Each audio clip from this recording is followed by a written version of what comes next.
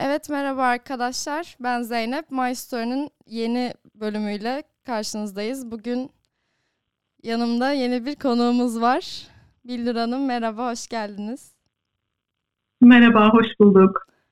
Bize kendinizi tanıtır mısınız? Tabii kısa olarak bahsedebilirim. Ben Antalyalıyım, Antalya doğumluyum. 2008 yılında Mimarlık Fakültesi, eğitim Mimarlık Fakültesi'ne başladım. Daha sonra o süreye kadar hep Antalya'da ilk ve orta öğrenimimi gerçekleştirmiştim. Daha sonrasında mimarlık bölümünü 2014 yılında yan dal yaparak bitirdim şehir bölge planlamadan. 2014 yılında da Stuttgart Güzel Sanatlar Fakültesi'nde mimarlık üzerine lisansüstü yani master bölümüne başladım. Daha sonra 2017 yılında onu bitirip 2017 yılından beri de özel sektörde Stuttgart'ta mimar olarak çalışıyorum. Tamamdır, çok güzel. Teşekkür ediyorum. Şimdi öncelikle ben bir soruyla başlamak istiyorum. Bu benim de çok düşündüğüm bir soruydu. Hep böyle o üniversite hazırlık sürecinde herkes bir bölüm telaşında olur. Herkesin fikirleri değişir. Benim de çok değişmişti o dönemde. Siz mimar olmaya nasıl karar verdiniz? Öncesinde kafanızda belli miydi yoksa süreç içinde değişti mi sizin için de? Evet, güzel bir soru. Özellikle şu anda üniversite sınavına hazırlanan arkadaşlarımız için belki de. Yani o süreç zaten çoğunlukla biraz stresli bir süreç oluyor. Hepimiz için öyle. Evet. Ben de lisenin başından beri aslında hep tasarımla ilgili bir şeyler yapmak istediğimi biliyordum. Hı hı. Ama hani bu mimarlık mı olur ya da herhangi başka bir meslek dalı mı olur ondan çok emin değilim açıkçası. Ama belki lisenin son 1 ya da 2 yılında artık mimarlık olarak onu kesinleştirmiştim aklımda. Çünkü hani kendimi bildim bileli belki birçok mimarlık öğrencisinin de yaşadığı süreçlerdir. İşte resim yapmayı, çizim yapmayı ya da tasarımla ilgili bir şeyler yapmayı hep çok sevmiştim ve bununla zaten boş zamanlarımı da değerlendirmiştim. O yüzden biraz bilinçli olarak seçtim diyebilirim. Yani bilinçli olan kısım tasarım fakültesi kısmıydı. Evet, daha sonra zaten mimarlık bölümü ya da mimarlık fakültesine girince kafamızda yani hepimizin olduğu gibi daha da belirginleşiyor her şey. Evet, öyle. Benim sürecim bu şekilde ilerledi. Anladım. Peki üniversite tercihlerinizde İT'yi seçmenizin nedenleri nelerdi? İT'yi seçmemin en belirgin nedeni aslında hani hala aklımda olan dediğim gibi o dönemde yaklaşık 20 civarı tercih yapabiliyorduk biz. Benim girdiğim yılda en azından 20'ye yakındı. Yani en önemli nedeni İngilizce eğitim veriyor olmasıydı. Yani %100 İngilizce olması ve bunun ileride ben mezun olduğumda bana avantaj katacağını az çok kestirebiliyordum. Ne kadar hani 18 yaşında olsak da o süreçte ya da o civarda olsak da yine de İngilizceye sahip yani bir şekilde mesleki anlamda sahip olarak mezun olmanın avantajlı olacağını düşünerek aslında ben İT'yi yazmıştım tercihlerim arasına. O yüzden kazandığımda da çok sevinmiştim açıkçası. Galiba zaten birçoğumuz o dönemde yani benim arkadaşlarım belki bu şekilde zaten tercih etmiş olabilirler. Ya da belki başka sebepleri de olabilir ama zaten hani şu son yıllarda duyduğumuz, takip ettiğimiz kadarıyla enstitümüzün başarıları evet. Giderek arttığı için evet. Aynen hepimiz gururlanıyoruz. Yani o dönemde de öyleydi tabii ama o dönemde belki daha hani İngilizce eğitim vermesiyle tanınıyordu diyebilirim. Peki madem İT'den bahsettik, ben size bir de okul hayatınızı, eğitim sürecinizi sormak istiyorum. Okul hayatım aslında mimarlık bölümü ya da mimarlık fakültesi diyeyim genel bütün bölümler adına yorucu olan bir fakülte. Evet öyle. Yani eminim hala öyledir. Öyle, evet. Ben mezun oldum. 10 yıl oldu, 10 yıl olacak ama Yani o dönemde de hani sabahladığımız stüdyolarda maketleri yetiştirmeye çalıştığımız geceler, uzun geceler oluyordu. O yüzden tabii ki yorucu geçti aslında. Ama o yorucu olmasının yanında ben birçok avantaj sağladığını da düşünüyorum. Mimarlık mezunu olmanın ya da dediğim gibi mimarlık fakültesinde en azından bir 4-5 yıl geçirmiş olmanın. Çünkü yani mesleki anlamda da baktığımızda biz mimarlar ya da şehir plancıları ya da endüstri ürünleri tasarımcı arkadaşlarımız adına bireysel çalışmamız çok da mümkün olmuyor zaten. Evet. Genel olarak yani tek başımıza tasarım yapsak bile, ki bu bile bazen 3-4 ya da bazen 10 kişilik takımlar içinde oluyor. Ama bir şekilde işte diğer meslek dallarından, inşaat mühendisi arkadaşlarımızdan ya da statikçi ya da yapı fiziğiyle uğraşan arkadaşlarımızdan destek almak zorundayız. Hı hı. O yüzden bu takım çalışması adına o eğitim hayatının dediğim gibi 4-5 yıllık yorucu ama hep beraber geçen, gerekirse hocalarımızla işte yani diğer arkadaşlarımızla herkesle etkileşim içinde olması çok büyük bir avantajı oluyor bence meslek hayatında. Yani o dönemde biz başlamış oluyoruz aslında bu takım çalışmalarına. Bir de etkileşim açısından da çok önemli. Çünkü yani bana soracak olursanız mimarlık dediğimiz noktada gerçekten yani tek bir kaynağı, 2 kaynağı, 3 kaynağı takip etmek yeterli olmuyor. Kesinlikle dünyada ne oluyor, ne bitiyor, işte hangi malzeme çıkmış, hangi yapıda, hangi teknoloji kullanmış, yani bunları takip etmek çok önemli. Tabii o dönem eğitim süresini de ya da ders yoğunluğunu da göz önüne katarsak her şeyi tek başına takip etmenin mümkünatı çok olmuyor. O yüzden ya da ben öyle gözlemlemiştim. Arkadaşlarımızla etkileşim içinde olmamızın bence bu yararı çok fazla. Dediğim gibi yani eğitim hayatı çok ben hani olumlu hatırlıyorum yorucu olmasına rağmen. Peki mimarlık çok yoğun bir bölüm. Bunu şu an okuyan bir öğrenci olarak söyleyebiliyorum. Kendinize nasıl zaman ayırdınız derslerin arasında? O stüdyoda sabahlamaların arasında kendinize zaman ayırmak için neler yapıyordunuz? Nasıl o yükün altından kalkabiliyordunuz? Yani açıkçası ya buna böyle bir formül olarak şöyle yapıyordum dersem çok gerçekçi olmaz bana kalırsa. Evet. Yani tabii eminim diğer bölümlerdeki arkadaşlar da muhakkak zorlanmışlardır, çok yoğun dönemleri olmuştur ama yani onların da hep verdiği hani bizi gözlemleyip evet yani sizin bölüm biraz daha fiziki anlamda da yorucu dediği zamanlar çok olmuştu bize o zaman. O yüzden o dönemde zamanımı dengeli kullanmaya çalışıyordum. Hani soracak olursam. Yani dediğim gibi bunun bir formülü yoktu ama açıkçası ben 4-5 yıllık eğitim hayatımda yani o uykudan biraz çalarak aslında sosyal hayatıma vermeye çalıştım. Yoksa sadece okul hayatı da bana göre yeterli olmaz. Özellikle mimarlık bölümü için söylüyorum ya da mimarlık fakültesi için söylüyorum. Çünkü bahsettiğim şekilde aynı zamanda ben eğitim hayatım süresinde de dışarıdaki işte belirli okulların ya da kurumların yaptığı mimari workshoplara ya da tasarım workshoplarına da katılmaya gayret ettim. Ya da mimari yarışmalara da.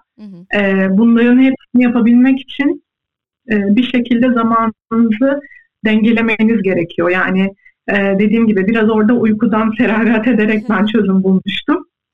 Çünkü sosyal hayatta bir mimarlık fakültesi öğrencisini kesinlikle besliyor diyebilirim. Evet. Yani en basitinden hani gidip İzmir merkezde kordonda yürüdüğünüzde bile size gelecek işte tasarım stüdyosunda bir sorunun cevabını aslında aklınızda bulmuş oluyorsunuz. Çünkü insan işte kavramlarından yola çıkarak bir şey yapmak zorunda olduğumuz için sadece kendimize İT'de stüdyoya kapatarak ya da çalışma odamıza kapatarak aslında insanları ve mekanları gözlemlemiş olamayız. Evet. Olamıyoruz da. O yüzden ben günlük hayatta aktif olmanın da çok önemli olduğunu düşünüyorum. O dönemde de dediğim gibi bir formül yoktu ama elimden geldiğince buna çabalamıştım. Anladım. Peki bir de ben size en çok ilginizi çeken dersleri sormak istiyorum. En çok teknik derslerinden mi zevk alıyordunuz yoksa tasarım dersleri daha mı güzel geliyordu sizin için? Yok, kesinlikle tasarım dersleri diyebilirim buna. Hatta teknik derslerde yani çok da severek çalışmadığımı da itiraf edebilirim. Gibi aklımda. Yani tabii ki bir şekilde çalışıp öğrenmek zorundaydık, işte statik olsun, yapı fiziği olsun. Ama kesinlikle o dönemde bile o derslerin arasında böyle kendimi eskit falan yaparken bulabiliyordum. Hep böyle aklım tasarım stüdyosundaydı işte birinci, ikinci, üçüncü, dördüncü sınıfta. Ben kesinlikle zaten o dönemdeki arkadaşlarımla da konuştuğumuz onlar da bilir işte teknik mesela detay çizmeyi çok sevmezdim ya da ama tabii ki bu bir denge işi sadece tasarım yaparsak çok soyut dünyaya girmiş oluruz. O zaman o bahsettiğimiz insan, mekan, bir mekan oluşturmanın bir ayağı eksik kalır eğer bunu böyle bir üç ayak bir yapı olarak düşünürsek. Tasarım sadece bunun bir ayağı. Evet, kesinlikle tasarım benim daha çok hep hoşuma gitti ve bütün tasarım stüdyolarına keyifle sabahladım. Keyifle maketler yaptım. İşte paftalarımı hep böyle özenle hazırlamıştım ama aynı özeni ya da aynı şevki, motivasyonu kesinlikle teknikte ben bulamadım. Ama tabii tamamen benimle ilgili bir şey, dediğim gibi. Zaten Mimarlık Fakültesi'ndeki sebep de tamamen tasarımdı benim. Evet, zaten söylemiştiniz onunla. Peki şimdi ben yurt dışı konusuna gelmek istiyorum. Stajlarınızın da bu konuda etkisi olmuştur diye düşünüyorum. Yurt dışı bağlantılarınızı nasıl sağladınız? Stajlarınızı nelere göre ayarladınız? Hangi kriterlere dikkat ettiniz? Evet, aynen, kesinlikle. Ben 2013 yılında Erasmus'la bir dönem Almanya'ya gelmiştim. 3. sınıfın 2. dönemi oluyordu o zaman. O dönemde Almanya'da okurken buradaki farklılıkları, bana değişik gelen kısımları gerekirse dediğim gibi hem okulda stüdyo olarak stüdyo derslerinde ya da bahsettiğim o sosyal hayatta sokağa çıktığımızda ki farklılıkları diyeyim, mekansal anlamda konuşuyorum tabii mimari açıdan. Gözlemleme şansı bulmuştum. Mesela şu an hala dün gibi aklımda bir dersimiz vardı. Seçmeli olarak almıştım ben. Engelli vatandaşlarımız için işte bir mekan, bir modül tasarlamamız gerekiyordu ben Erasmus'ta okurken. Ve o derste neredeyse ilk 2 hafta boyunca işte koltuk değnekleri, tekerlekli sandalyeler falan getirmişti hocalarımız. Ve bahçede bizim bunları deneyimlememizi istemişlerdi. Mesela ben bundan o dönemde çok etkilenmiştim. Çünkü o döneme kadar tabii ki biliyoruz, tabii ki gözlemliyoruz, hep sosyal hayatın içindeyiz ama bunu deneyimlemek, birebir kullanmak bambaşka bir şey. Ve daha sonra aslında biz tasarım kısmına başlamıştık. Önce bahçede onları kullanmıştık okulda burada. Daha sonra bize bir şey tasarlayabilmemiz için ya da işte bahsettiğim o task verilmişti diyeyim. Bundan çok etkilenmiştim mesela. Hala dün gibi aklımda bu örneği verebilirim. Daha sonra işte 3. sınıfın yazında ofis stajı yapmamız gerekiyordu. Aynen. Hala öyledir diye tahmin ediyorum. Şu an çok emin olamadım. Ben daha 1. sınıfım. O yüzden. Aynen. Daha sonra işte bu gözlemlerimden dolayı ben 3. sınıf o dönemki Erasmus dönemi bitmeye yakın olduğu zamanlarda orada stajımı yapmak istedim. Almanya'da gerçekleştirmek istemiştim ki biraz daha farklı tasarım sürecini gözlemleyeyim ofislerde. Ben sonra tabii birçok başvuruda bulundum. Burada mesela eğitim mezunu ya da eğitim öğrencisi olmanın çok büyük bir avantajını yaşamıştım. Çünkü tabii ki Almanya genelde Almanca tercih etse de İngilizce portfolyomu çok rahat hazırlayıp çok rahat işte bütün application letterlerimi falan hepsini oluşturabilmiştim bir özellikle. O yüzden o dönemde dediğim gibi staj için ofislere başvurmuştum. 3. sınıfın yazı için. Ama buradaki staj kuralları ve süreleri biraz daha farklı. Minimum 6 ay yapılması falan isteniyor. O yüzden birçok ofisle yazışmada olmamıza ve aslında olumlu bir süreç geçirmemize rağmen onlar benim 6 ay bunu gerçekleştirmemi istedi. 3 ay yeterli olmayacağını söylemişti çoğu. Daha sonra bir tanesiyle işte konuştuk. Frankfurt'ta bir ofisti. Hala da iletişim halindeyiz. Onlar da ben staja kabul edildim. Ama Erasmus stajı değildi bu benim bahsettiğim. Onu da bir parantez olarak açayım. Anlamıştım. O dönemde çünkü Erasmus stajı da vardı. Aynen. Yani bu tamamen aslında ben dönemimi orada zaten vizem vardı işte Eylül'e kadar 6 aylık verilmişti. Yani şu an nasıldır Erasmus kuralları hiç bilmiyorum. Ben işte yaza uzatıp o yurttaki kalış sürecimi aynı zamanda derslerimi verdikten sonra o ofiste, Frankfurt'taki ofiste staja başladım kısacası. Orada yani Frankfurt'ta yaptım 3. sınıfta ofis stajımı. O dönemde de çok büyük deneyimler kazandığımı düşünüyorum ben kendi adıma. Yani şu an dönüp baktığımda çok güzel bir tecrübeydi benim için. Yani bir kere çok international bir ofisti ve çok farklı disiplinlerden gelen çalışanlar vardı. Mesela bir arkadaşımız sadece fotoğrafçılıkla uğraşıyordu. Mimari fotoğrafçılık değil, gerçekten fotoğrafçılıkla uğraşıyordu. O yüzden hani onun sergilerine biz gidebiliyorduk ya da o bizim yaptığımız tasarımlara hani biraz ucundan da olsa bir yorumda bulunabiliyordu. Aslında birbirinize katkı sağlamış oluyordunuz. Kesinlikle aynen. Güzel bir ortamdı. Dediğim gibi orada ben 3. sınıf stajımı bitirdikten sonra 4. sınıfı tamamlamak için geri döndüm İT'ye. Son sınıfımı tamamlamak için. Ama stajımı yaparken bir profesörle, yani mimar profesörle aynı zamanda hem profesyonel mimarlık yapan ofisim sebebiyle tanışma şansım oldu. O profesör de benim portfolyomu görmüştü aslında. Yani görmüş, benim haberim de yoktu aslında gördüğünden. Çünkü ofiste arşive almışlar benim portfolyomu. Yani her staj yapanda olduğu gibi. Daha sonra o profesör aslında bana sordu. Hani dedi, ileride Almanya'da devam etmeyi düşünüyor musun? Eğer düşünüyorsan hani ona göre belki şimdiden yolunu çizebilirsin. Yani bir yılın kalmış ama dönüp gelebilirsin gibi böyle bana o fikri aklıma biraz kazınmıştı.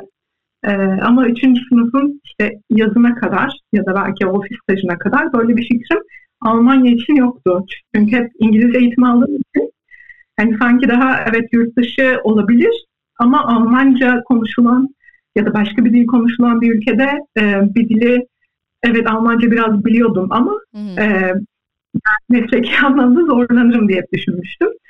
Daha sonra o profesörle işte konuştuk. O beni yönlendirdi. Dedi ki yani Almanca da öğrenebilirsin. Yani mesleki anlamda öğrenebilirsin. Hani olabilirliğini bana aslında biraz gösterdi. Zor olsa da.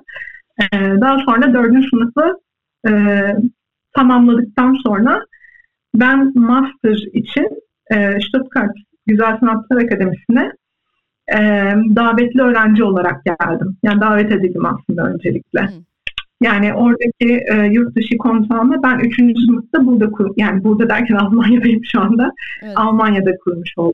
Aslında hani çok da bilinçli miydi bilmiyorum ama hani biraz o şekilde ilerledi. Aslında şansınıza denk gelmiş ama çok da güzel olmuş. Yani evet, kesinlikle. Hani şu an kendi adıma dönüp baktığımda memnunum. Şans dediğimiz konu tabii şimdi çok açık. Felsefe açıdan değerlendirmemize gerek ama şans konusunu kesinlikle şansın çok önemli olduğunu düşünüyorum. Ama şansın da insanın kendi yaratabileceğini ve o yönde ilerleyebileceğini de düşünüyorum aynı zamanda. O yüzden hani ben bunu yarattım anlamında demiyorum da bazı arkadaşlarımız hani bu süreç içinde de ara sıra işte böyle iletişimde olduğum şu an mimarlık fakültesinde okuyan arkadaşlarımız oluyor. Hani biraz karamsar olabiliyorlar. Hani bizim böyle bir şansımız olmazsa o zaman olmaz mı? Hayır, insan aslında başka şanslar da yaratabiliyor kendini o noktada. O anlamda söylemek istiyorum. Ama tabii hani şimdi kendi hikayeme dönüp baktığımda ben 3. sınıfın yazında staj için belki yaklaşık 40, belki 45 ofisle görüşmüş olmamın hani o konuda biraz inatçı olmamın avantajını yaşadım diyebilirim.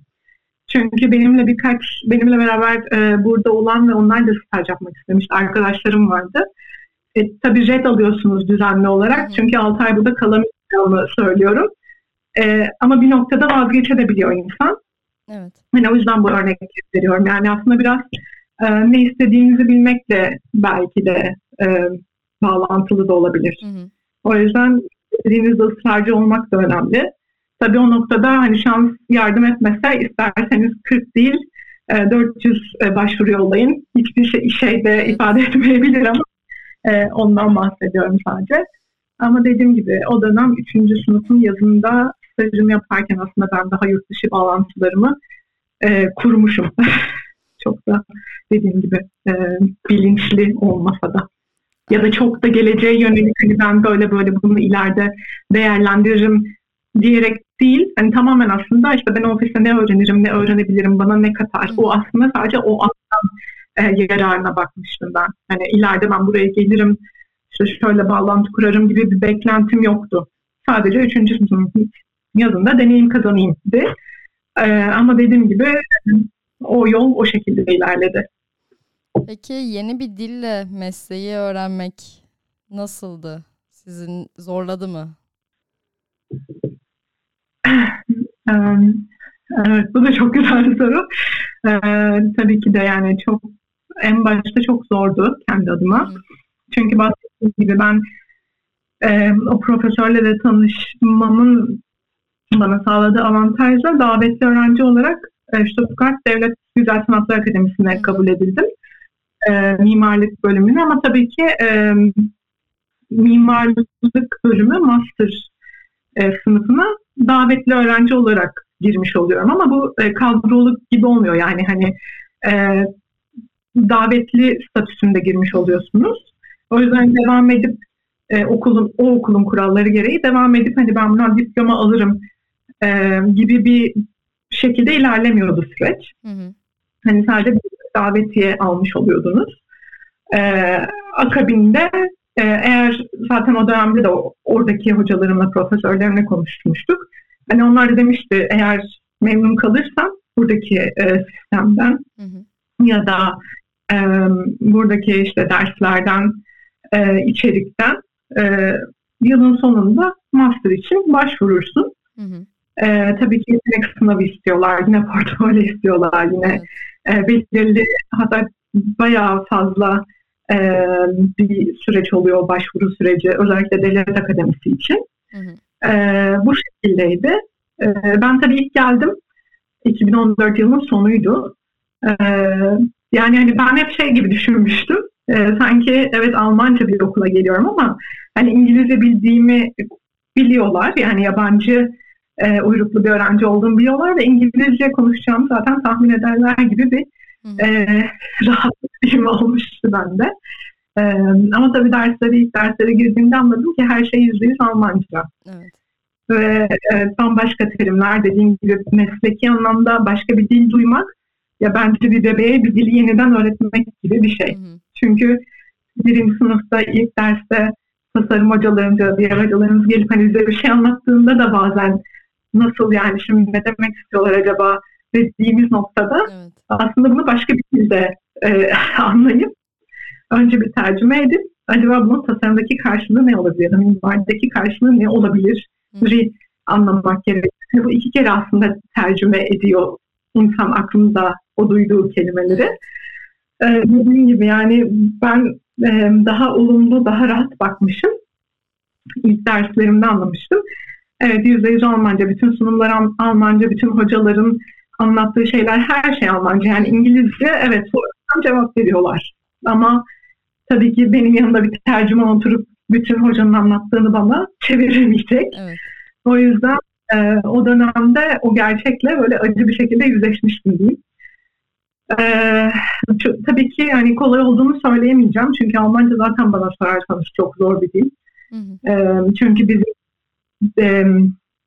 Türk dil aile yapısına, yani o Türk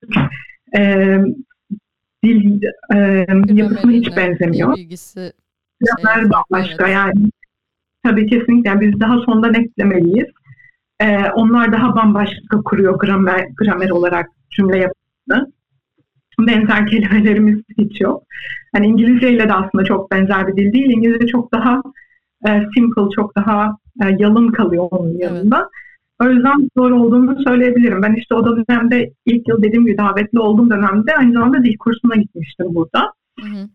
O da üniversitenin kursuydu.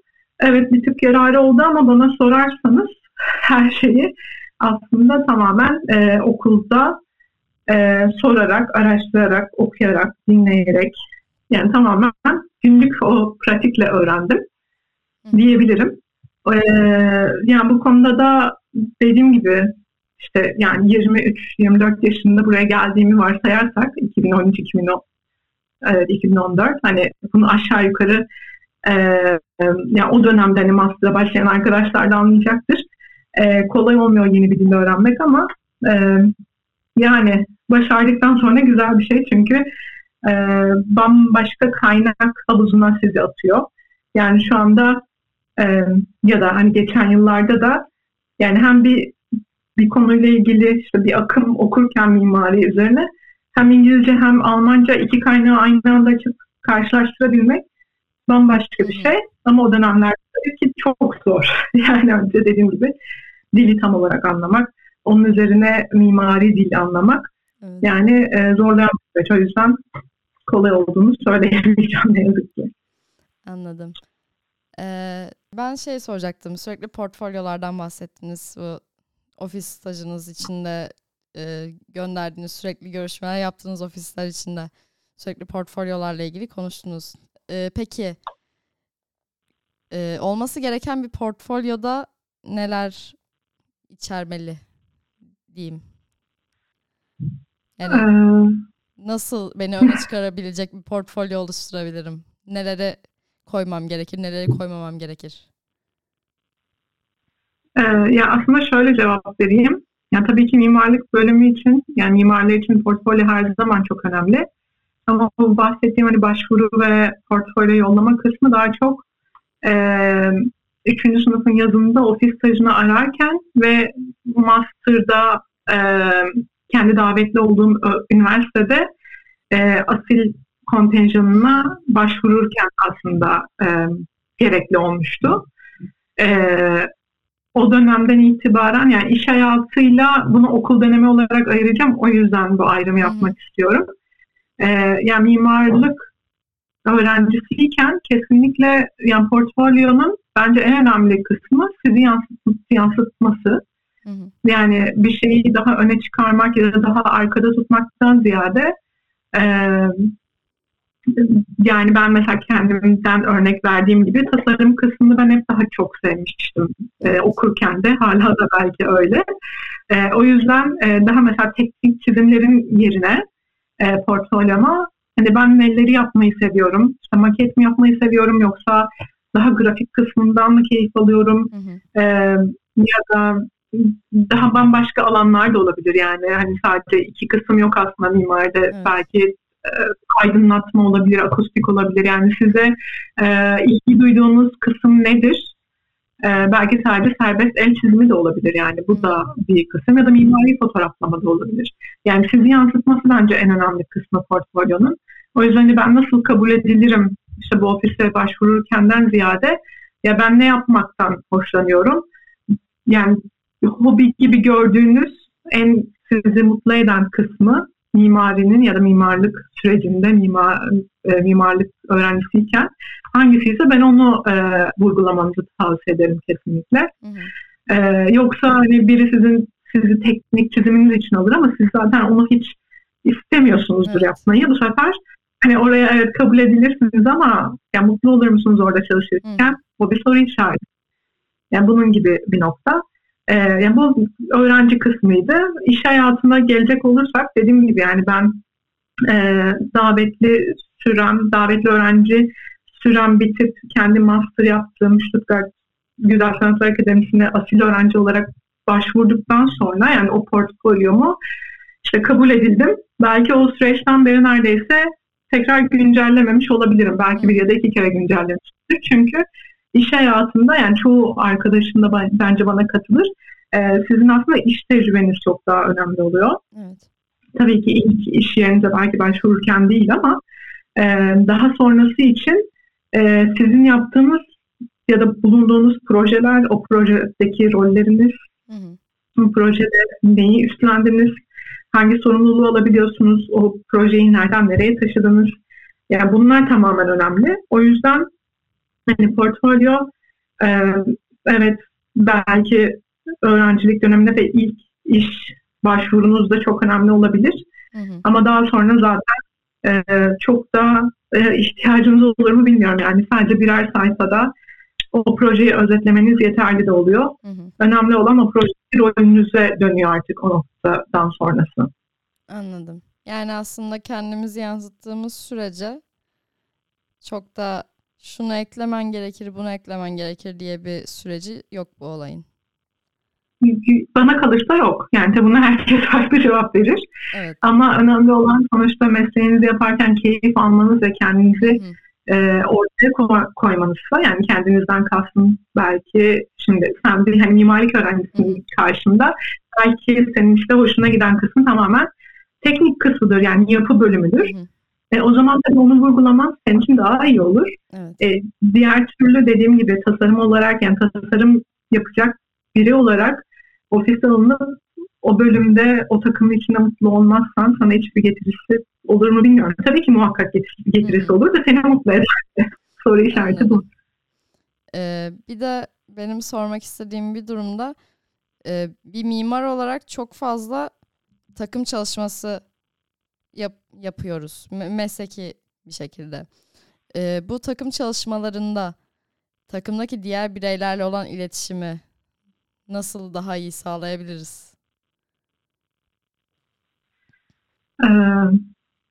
Yani ya bu zor bir soru bence.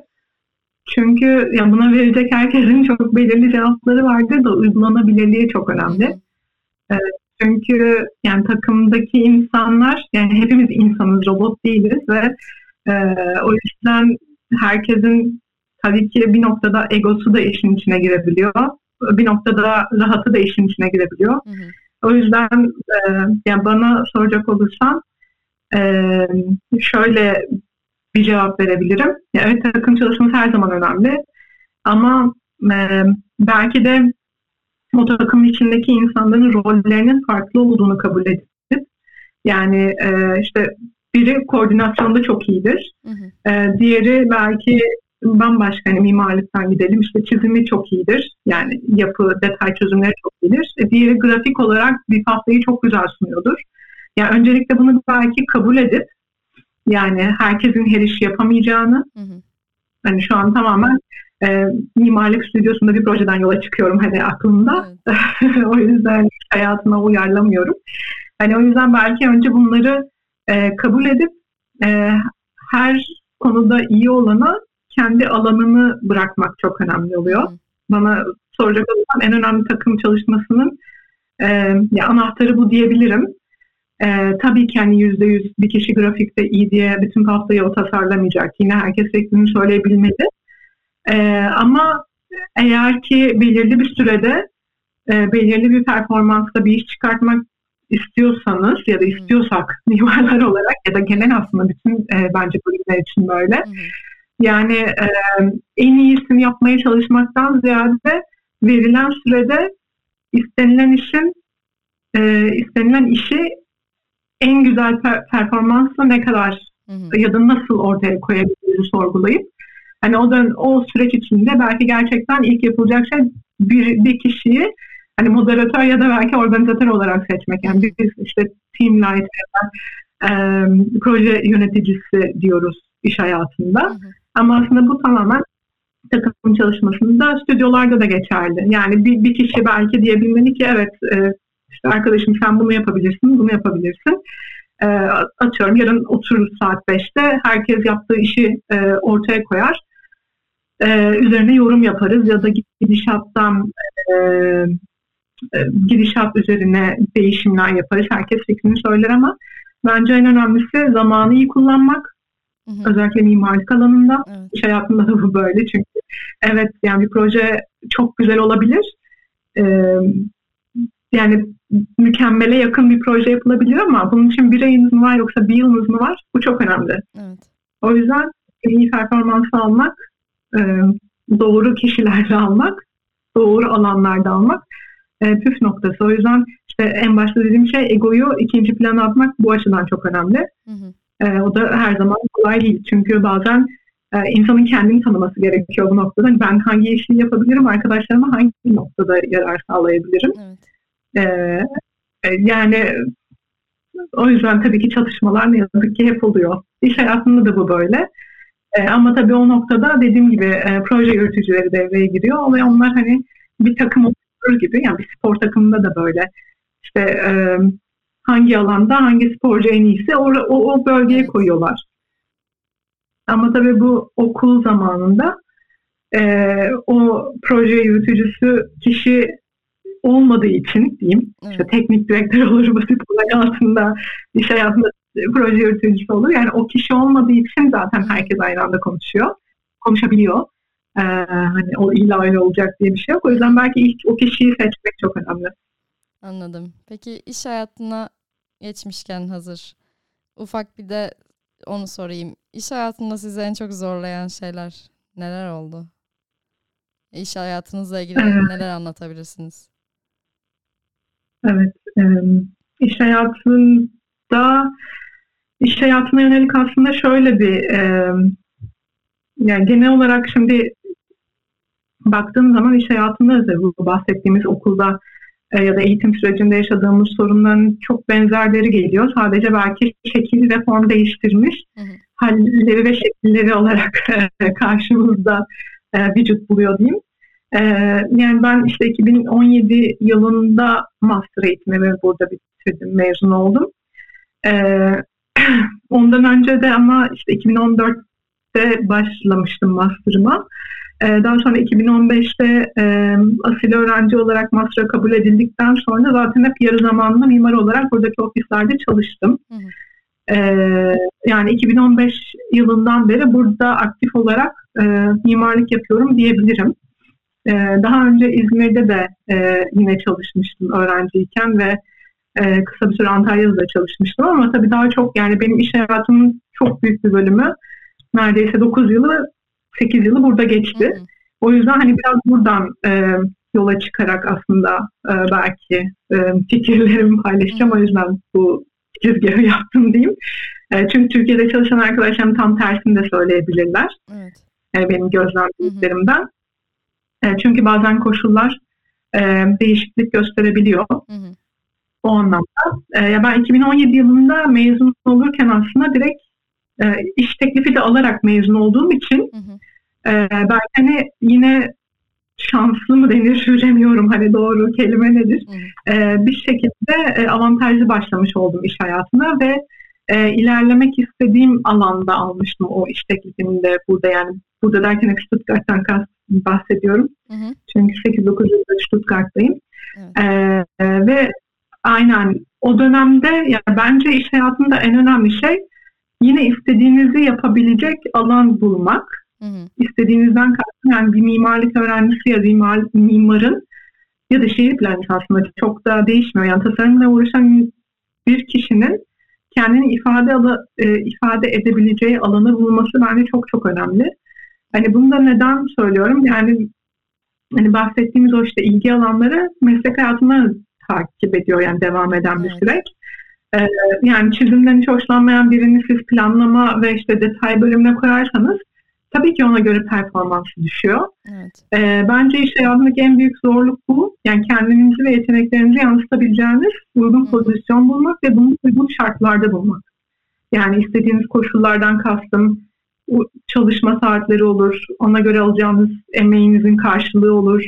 Bunlar gerçekten bir şekilde hani mesh ediyor mu acaba sizin ilerlemek istediğiniz alana? Bence bu en önemli sorun oluyor bana kalırsa. Yani ben o dönemde 2017 yılında direkt mezuniyetimden sonra aldığım iş teklifinde bu yönde başlamıştım. Ben sıfır enerjili ya da daha doğrusu enerji tasarrufu binalar üzerine çalışıyorum. Bunun üzerine de burada danışmanlık da yürütüyorum aynı zamanda. Yani bu konuda ilerlemek benim en büyük avantajım oldu. Ama en büyük hani dezavantaj ne derseniz kendini ifade edemeyeceğin alanda çalışamamak derim. Çünkü herkes kendi yeteneği ölçüsünde parlayabilir bana kalırsa ya da o yönde kendini ifade edebilir. Yani bu da illa başarılı olmak değil, başarıdan da önce bence mutluluk olarak geliyor. İnsanın yaşam mutluluğu da kalır mı bilmiyorum. Hani istemediği bir şeyi bir ömür yapmak zorunda kalırsa. Bir ikincisi iş hayatındaki zorluklarda yani tabii ki takım çalışması zorluk mu, kolaylık mı bunu bilmiyorum. Yani aslında her avantajı dezavantaja, her dezavantajı da avantaja çevirebiliyorsunuz. O yüzden de şu zor ya da bu kolay demek doğru olmaz.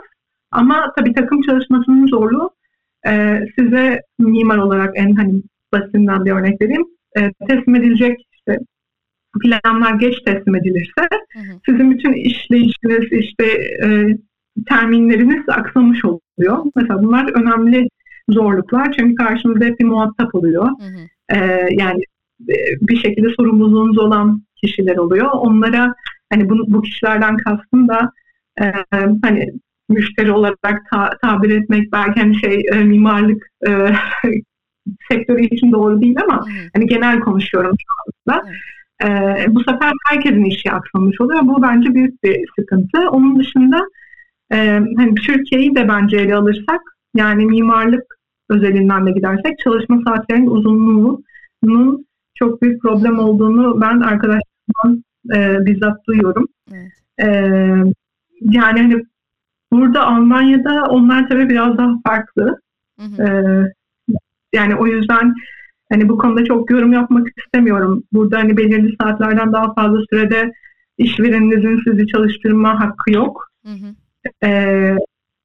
O yüzden dediğim gibi hani Türkiye'de başka olduğunu, başka işlediğini biliyorum. Daha sonra hani bunun dışında değerlendirebileceğim iş hayatındaki zorluklar dediğim gibi hani her zaman bir görev dağılımında eşitsizlik olabiliyor. Yani aslında önemli olan belki kendinizi nasıl ifade ettiğiniz, iş arkadaşlarınızla veya işte üstlerinizle diyeyim, hangi pozisyonda çalışıyorsanız nasıl o dengeyi kurduğunuz. Bunlar önemli. Yani ben şu anda işte proje yürütüyorum ve hani oradaki dağılımı iyi yapmazsam bu tabii ki benim de hatam oluyor aynı zamanda. O yüzden yani çok da hani genelleme de yapmak istemiyorum. Çok mimarlık özeline de girmek istemiyorum. Biraz koşullara göre değiştiğini düşünüyorum. O yüzden hani sadece Türkiye'deki arkadaşlarımdan duydum. Evet, çalışma koşulları ağır çünkü saatleri çok uzun. Ama hani Almanya özeline bakarsam hani ben burada çünkü dediğim gibi son yıllarda hep burada olduğum için yani o bir avantaj mesela. Çok fazla mesaiye sizi kalmanızı yani o beklentide de olamıyorlar. Çünkü bu çalışan haklarına aykırı bir durum. Ya da hani izin gününüzde sizi rahatsız etme hakları yok. Yani birçok hani böyle avantajı da var. Hani dezavantajı belki yani her zaman tabii burada doğup büyümemiş biri ya da ana dili Almanca olmayan biri için dil olabilir. Hani onu söyleyebilirim ne olarak. Ama tabii bir süre sonra o da geçiyor. Hani o yüzden böyle şey çok karamsar olup kimseyi şey yapmak istemem. Hani kötü bir senaryo oluşturmak istemem. Anladım. Ama yani o biraz iş hayatından ziyade yurt dışında yaşamanın ya da hani kendi dilinizi konuşmadığınız, kendi ana dilinizi konuşmadığınız bir yerde yaşamanın dezavantajı diyelim. O yüzden yani iş hayatında da eminim herkes bambaşka bir şey söyleyebilir. Yani negatiflerine sahip herkes her şeyi söyleyebilir, sayabiliriz yani. Evet. Son olarak ben sizden halihazırda okumakta olan öğrenciler için neler önerebilirsiniz? Size isteyeceğim. Sonra da sizin de daha fazla tutmamak amacıyla eklemek istediğiniz bir şey varsa eklersiniz. Yayını bitireceğim. Peki. Şu anda okumakta olan arkadaşlarımıza öncelikle kolay gelsin. Zor bir süreç. Yani kolay bir süreç olmadığını tahmin edebiliyorum. Hı-hı. Dediğim gibi hani mezun oldum neredeyse 10 yıl oldu ama yine de kolay olmadığını tahmin edebiliyorum hala mimarlık eğitim sürecinin. Özellikle buradaki üniversitelere de çok sık gidiyorum sunumlarına ya da bir şekilde. Yani mimarlık öğrencileri özelinde tavsiyelerde bulunmam daha mantıklı olur şu anda. Ya da mimarlık fakültesi öğrencileri için.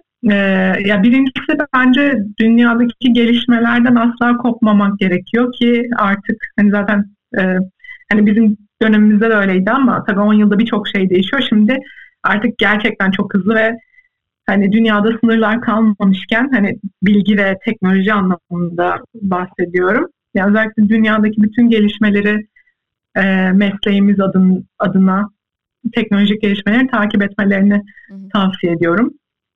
Bu en önemlisi olur. Yani nerede ne yapmak istediğinizle aslında çok da bir ilgisi yok. Hani illa yurt dışına gitmek gibi bir amacınız da olmayabilir ama işte Amerika'da ne keşfedildi ya da işte Çin'de ne oluyor ya da Afrika ülkesinde hangi malzemeleri kullanıyorlar. Ya bunlar tamamen o bahsettiğimiz mimarideki kendi birikimimizi dolduracağımız, sosyal birikimimizi dolduracağımız bir havuz gibi. Evet. O yüzden bunları araştırabilirlerse eğer, zaman bulurlarsa, yani dünyadan kopmamak çok çok önemli. Yani bu tabii ki şey değil, hani dünyayı araştırıp burnumuzun dibindekileri unutalım değil. Yani tabii ki yerel mimari, yerel malzemeler onlar zaten olmalı ama hani artık çok global bir sisteme ilerlediğimiz için bu gelişmeler bence çok önemli. Yani bunu öncelikle önerebilirim. Yani en basitinden örnek verecek olursam işte BİM'le ilgili gelişmelerin hepsini takip etmelerini mesela ben tavsiye ederim. Çok yakınımda mimarlık öğrencileri olsa. Ya tabii ki hani yapay zeka falan onları geçiyorum. O bütün meslekler için öyle de yani bizim mesleğimiz için yani BİM artık hani normalde belki bundan 20-30 yıl önce ya da 40 yıl önce mezun olan birine işte İngilizce bilmelisin mutlaka deniyorsa artık böyle bizim mesleğimiz için bir şey de öyle. Yani BİM evet bilinmesi gereken bir dil. Mimari alanda eğer ki o yönde yani planlama yönünde ilerlemek istiyorlarsa. Evet. Yani zorunluluk değil ama bu çok önemli bir şey. Yani ikincisi tabii ki yabancı dil bana kalırsa. Yine kaynakları takip etmek adına bence bu önemli olur. Tabii orada da yine yapay zeka giriyor devreye. Belki bilmiyorum artık gelecekte ne kadar ihtiyacımız olacak yabancı dil öğrenmeye ama ben yine de gerekeceğini düşünüyorum. Yani üçüncü verebileceğim tavsiye kesinlikle hani hep başından beri söylediğim şey kendi ilgi alanları üzerine ilerlemeleri. Yani mimarlık sadece işte bir şey tasarlayıp bir şey çizmek, işte bir detay çözmek değil. Yani mimarlık çok günlük hayatın içinde olan bir disiplin. Ve bu yani barınma başladığından beri yeryüzünde insanlar adına var olan ve var olacak bir disiplin. O yüzden o bakış açılarını belki daha bambaşka bir yöne çevirerek evet hani benim buna ihtiyacım var. Yani her barınma hakkı var zaten yeryüzünde. Hani ben bunu disiplin ve meslek haline nasıl getirebilirim veya ben bunun hangi alanından keyif alıyorum bence önce kendilerine sormaları gerekiyor. Hani ben birinci ve ikinci saydığım tavsiyeler daha sonra geliyor hatta. En önemli şey dediğim gibi yani bu kadar geniş bir havuzun içinde yüzerken hani tek bir noktaya odaklanmamak lazım. Bunları tavsiye ederim. Teşekkür ederim. Eklemek istediğiniz bir şey var mı? Başka söylemek istediğiniz? Yani benim şu an kendi adıma ekleyebileceğim herhangi bir ekstra bir nokta yok. Yani başından beri söylediğim gibi tüm arkadaşlara başarılar diliyorum. Özellikle hani bugün mimarlık fakültesi üzerine sohbet ettik ama tabii ki bütün fakültelerdeki arkadaşlara başarılar diliyorum. Yani genel olarak dediğim gibi bahsettiğim tavsiyelerde de var. Önemli olan aslında içinizden geleni yapmanız. Yani sizi mutlu edecek alana yönelmeniz. Ya bunu hep vurgulamak istiyorum. Çünkü o noktada insan kendini gerçekten geliştirebiliyor. Onun dışında da dediğim gibi yani başarılar diliyorum. Zaten başarıların da yani şu anki arkadaşlarımızın başarılarını da enstitümüzün gerek bültenlerinden gerek web sitelerinden takip ettiğim için onlarla gurur duyuyoruz yani. Yani hep giderek o çıta yükseliyor bütün öğrencilerin sayesinde. Hepimiz için gurur kaynağı. O zaman teşekkür ederiz. Radyo topluluğu olarak katıldınız. Bizimle bir şeyler paylaştınız. Ben çok memnun oldum sizinle tanıştığım için. Umarım bir gün gelirsiniz. Sizi radyoda da ağırlarız. Bir çayımızı içersiniz belki. Fırsatınız olursa. İnşallah ne güzel olur. Her zaman bekleriz. Çok sevinirim. İnşallah.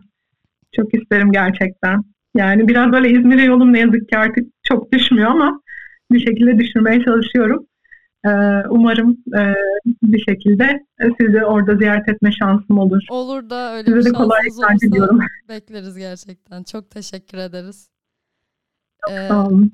Çalışmalarınızda başarılar dileyim o zaman. Çok kolay gelsin. Sağ olun. Çok teşekkürler tekrar. Ben teşekkür ederim. İnşallah tekrar görüşmek üzere. Umarım. Görüşmek üzere. Hoşça kal.